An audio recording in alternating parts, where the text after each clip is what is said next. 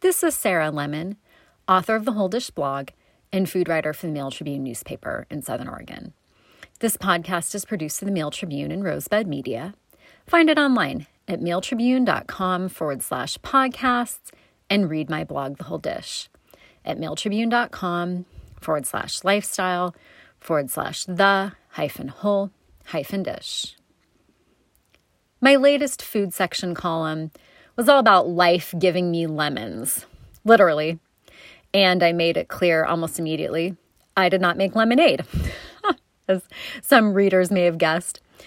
I made some desserts, a very lemon loaf, a glazed quick bread, baked in a specialty loaf pan embossed with lemons.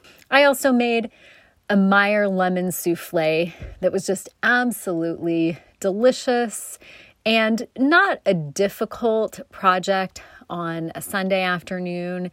I only wish I'd had some guests that I could share them with because I think I ate 3 of these souffles myself. But they are light, as I reiterated in the column, delicious and ultra lemony. So good. It's still the season for specialty citrus, including Meyer lemon, which is actually a hybrid between a mandarin orange, most likely, and a commonplace lemon variety that was introduced into the country from China around early 1900s. And of course, quickly spread across California in particular, where people grow them in patio pots in their yards. And I shared a story of some friends I know who make an annual pilgrimage to Chico, California to glean citrus from trees that it's pretty clear have way more fruits than the people living in the residence or in the vicinity plan to use. So my friends come home with all kinds of oranges, grapefruits, lemons, and Meyer lemons in particular were the variety that I focused on for this column and these recipes, which you can find in the Mail Tribune's March 9th edition, the e-edition, or online, under the headline, When Life Gives You Lemons. I wanted to share in this podcast a recipe that was a little too long for the print edition, at least if I wanted to offer more than one recipe. But podcasts, I think, are a great alternate format, and it's one I've gravitated to over the years when I can share in an episode one single recipe that's a little bit more involved, but that I think might pique people's interest enough to go find this episode on the Mail Tribune's website after reading a column so they can explore this topic even more. In this case, of course, that's Meyer lemons. And this cheesecake recipe was actually written for the Instant Pot or another similar multi-cooker. So for all those fans of this particular appliance, this podcast is for you. I think it's the very first time I've ever focused on a recipe specifically for the Instant Pot. And it was actually posted to my blog back in October 2018. Under the headline, Multi-Cookers Can Bake, in quotation marks, custard-like desserts. Every one of us who's used an Instant Pot realizes, I think, that there are some things that this appliance is better suited to than others. I mean, some people are devotees and they use it for everything. I am not one of those people. I have very specific uses for it. And among them, the Instant Pot gets really great reviews for cooking desserts that need some moisture involved, that a hot water bath in the conventional oven would be the method for producing the dessert. The Instant Pot, of course, keeps moisture sealed in, and it does produce really delicious custards and cheesecake-like desserts. This one, Meyer Lemon Ricotta Cheesecake, is from the Essential Instant Pot Cookbook by Coco Morante. And again, it was published to my blog October 2018. So that can be found in the archives of my blog at blogs.southern-oregon.com/rogue-valley-food. And the easiest way to find it is to select from the archives drop-down menu on the right-hand side of the page. Select October 2018 and page most of the way down because they're published in reverse order to this recipe from October 9th under the headline Multi-Cookers Can Bake Custard-Like Desserts. Now, if you've never used your multi-cooker to bake something, there is a school of thought that using a separate seal that is for the lid is the way to go. Because if you cook primarily savory items, you can transfer flavors, the flavor of soup stock or the flavor of a beef pot roast to your dessert. Not desirable. So if you have separate seals for the lid and you keep one for sweet things, one for savory things, that's generally considered the preferred method to go about this. Meyer Lemon Ricotta Cheesecake also calls for a standard springform pan, a 7-inch by 3-inch. You're going to use that for the cake, and that's going to fit right down inside the Instant Pot. You're not going to assemble this in the Instant Pot insert. It starts by preparing the pan and then using a strip of aluminum foil to lay underneath so you can lift this cake pan out of the Instant Pot and lower it back down in. So bear that in mind. Meyer Lemon Ricotta Cheesecake also calls for 7 graham cracker sheets, a 1/4 cup sliced almonds, 2 tablespoons unsalted butter, and that's melted, a 1/4 teaspoon almond extract, 1 15-ounce container of ricotta cheese, a 1/2 cup organic cane sugar. You can use non-organic, but that just happens to be this recipe author's preference. 2 teaspoons all-purpose flour, 3 large eggs, a 1/2 teaspoon vanilla extract, the finely grated zest of 1 Meyer lemon, a 1/4 cup heavy cream, lemon curd as needed. That's commercially prepared, and that's sort of for finishing the cheesecake, as well as confectioner's sugar as needed. And again, that's to finish this dessert.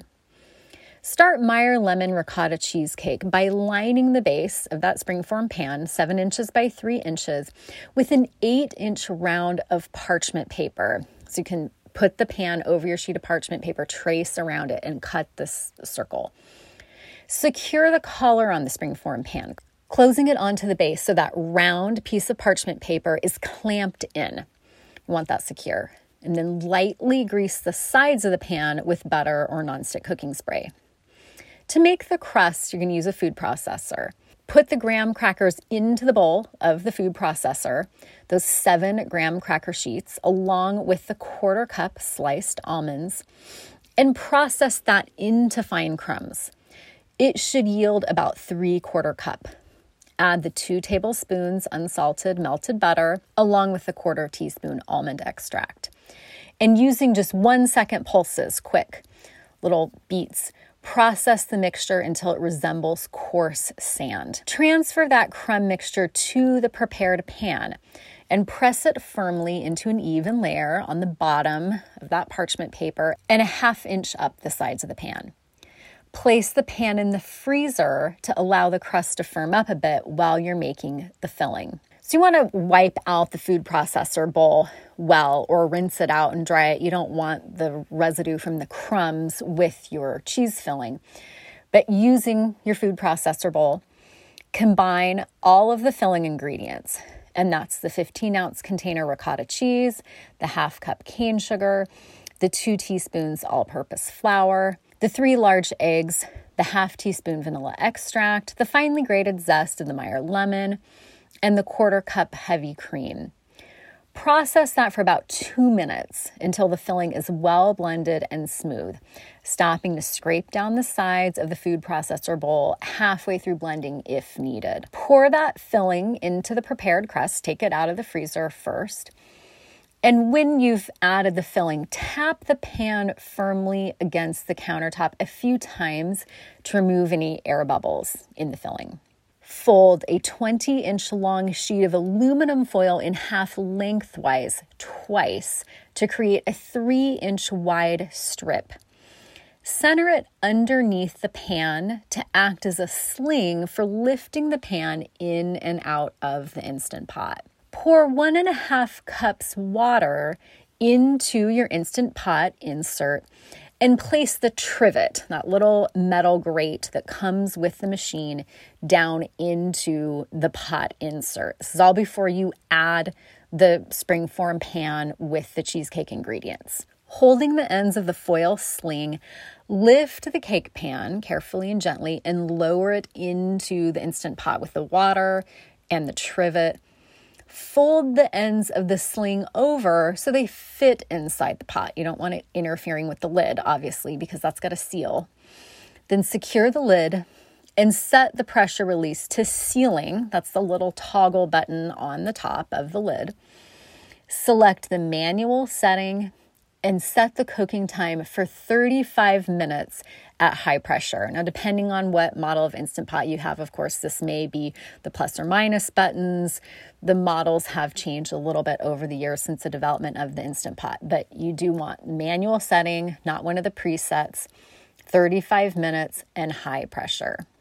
After it's done cooking, let the pressure release naturally, which will take about 15 minutes. Again, people who use the Instant Pot know that you can sort of trigger the pressure release early and a big jet of steam comes out, but that's not ideal for this recipe in particular. You shouldn't need to rush this cake anyway because it does take some time to cool and set up. Once the pressure's released on your Instant Pot, open it and try to remove that lid quickly without dripping the condensation on the lid onto the cheesecake. And then you're going to need heat-resistant mitts for this or pot holders. Grab the ends of that foil sling, unfold them so you can grip them tightly, and lift the springform pan carefully out of the Instant Pot and transfer the cheesecake still in the pan to a cooling rack. Use a paper towel to dab up any moisture that may have settled on top if you see that. And the cake will be puffed up and will still jiggle a little bit in the center when it comes out of the pot, but it'll set up as it cools. So you want to let it cool still in the pan with its collar on a rack for 1 hour. Cover and refrigerate the cheesecake for at least 12 hours or up to 24 hours before unmolding for best results. Then when you're ready to serve, unclasp the collar on the springform pan and lift it off. Then use the parchment border to sort of tug the cheesecake off the base, the metal base of the pan, so you can serve it on a plate where it looks nice and can be sliced easily. Just before serving, top the cheesecake with a 1/4 inch thick layer of lemon curd, and then dust the lemon curd with some confectioner's sugar, just through a fine mesh sieve, or if you have a shaker for that. And that makes 8 servings of Meyer Lemon Ricotta Cheesecake from the Essential Instant Pot Cookbook by Coco Morante. This recipe could also be prepared in a conventional oven as well. If you place your springform pan on a baking sheet, that's ideal. Most people know that, or over another baking sheet in the oven. Don't let not having an Instant Pot convince you that you can't make this recipe, but you will have to gauge the doneness of the cheesecake and how much it wiggles in the center for baking it in a conventional oven. Allow the cheesecake to cool. And this is kind of a baker's trick, one of the few baker's tricks I've picked up over the years, by shutting off the oven, cracking the oven door, and letting it cool down naturally, just passively to prevent the top of the cheesecake from cracking. And of course, another cook's trick is to wrap the entire springform pan well in aluminum foil so that crack between the collar and the base is completely covered and sealed, and then bake it in a water bath in another pan inside the oven at 350 degrees is a standard temperature for most cheesecakes.